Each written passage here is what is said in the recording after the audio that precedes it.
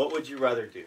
Would you rather jump 149 feet off a cliff, or tell your great aunt she has horrible breath? I'm gonna tell my What's at the aunt. bottom of the cliff? Water. Okay. I'm gonna tell my aunt. If it was rocks, I'd probably say. Yeah. 150 feet. That's not safe. That would be a world record, by the way. Record is 148. I would just rather tell a great aunt. Yeah. The other one seems really Wait, that's a world record? dangerous. Telling your great aunt she has horrible breath is dangerous too. What's the risk of, like, I don't know how to cliff jump. I'll talk to Aunt. You tell your aunt she has horrible breath? Yeah. Well, you, Josh? I'll do the breath.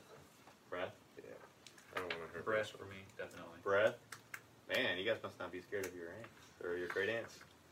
You must be really scared of your great aunts. I mean, I wouldn't. I don't know if I could muster telling an old lady she has horrible breath. That'd be really I don't awkward. think I have any great aunts left, so If you did.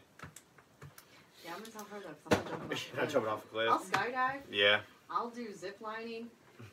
But I'm not jumping off a cliff. That Not hurts. not a high dive? Yeah, that'd be You bad. turn wrong, that's lights out. You land the wrong way. Right, I know. That's like a You can Yeah, remember a whole lot. You can remember to tuck your arms. right. That's something that professionals train like their whole lives to do. Right. And it's a reason why it's a world record.